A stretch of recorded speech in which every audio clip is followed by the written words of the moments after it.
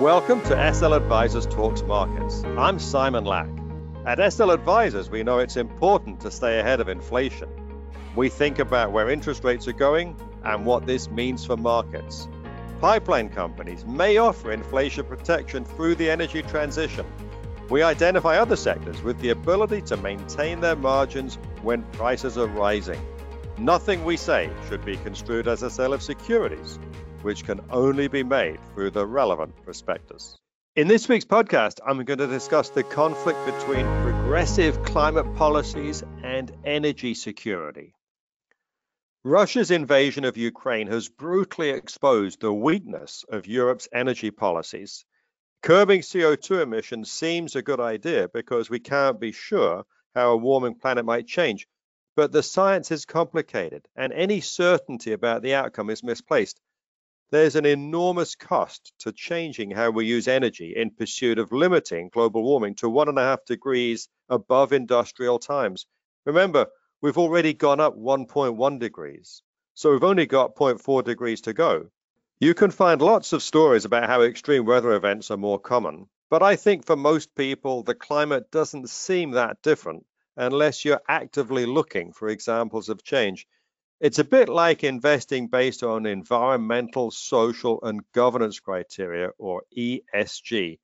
If that's really important to you, it means you've solved all your other problems. This is what had happened to Western Europe before Russia's invasion. They had security of their borders and relatively high living standards. They'd got away with underspending on defense for decades thanks to the US. This afforded them the luxury of focusing on other issues, like spending tens of billions of euros on windmills and not worrying too much about their dependence on Russia for 40% of their natural gas. In this way, climate extremists are the enemies of energy security because their most important goal is to reduce output of reliable energy like natural gas. They haven't done much to persuade consumers to shun fossil fuels, so they're focused on the suppliers because big companies are an easier target. Energy security means having diverse sources of energy and investing enough to provide much, if not all, of your own. Climate change can be the world's biggest issue when wars have stopped, everyone is fed properly, and has a safe, comfortable place to live.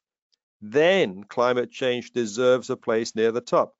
But the world isn't there yet, as Russia has shown. And I hope a number of those climate alarmists are watching your program this evening, because you are absolutely correct in that we have scaled back American energy production and become much more reliant upon Russian energy, Russian oil. Senator Joni Ernst makes some good points. Although it's not true that we rely on Russia for much oil, there are hundreds of grades of crude oil, and we trade in both directions to get the grades that our refineries are set up to process. It wouldn't be hard for the US to stop importing Russian oil. But since Russia exports 5 million barrels a day of crude, the prospect of the world losing access to even some of that oil is pushing prices higher.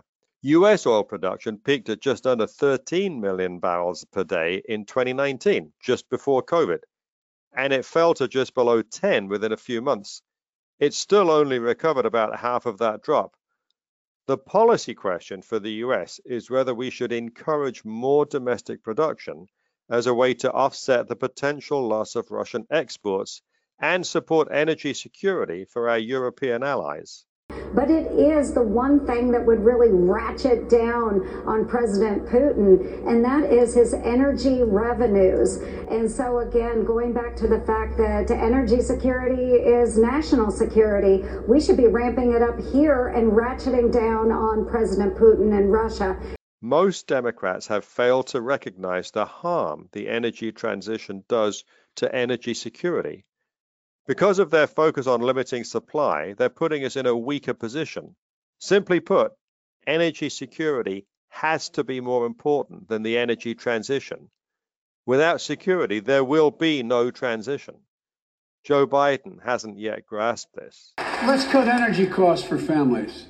An average of $500 a year by combating climate change. Let's provide an investment tax credits to weatherize your home and your business, to be energy efficient and get a tax credit for it. Double America's clean energy production in solar, wind, and so much more. Lower the price of electric vehicles, saving another $80 a month that you're not going to have to pay at the pump. This is the old script of glossing over the unpleasant truth that progressive energy policies make energy more expensive. Progressives have worked hard to reduce their own energy security while ignoring the higher costs that their policies impose. They ought to be telling voters that the energy transition will be expensive and is worth paying for. But they have figured out that putting the message in this way won't resonate with voters.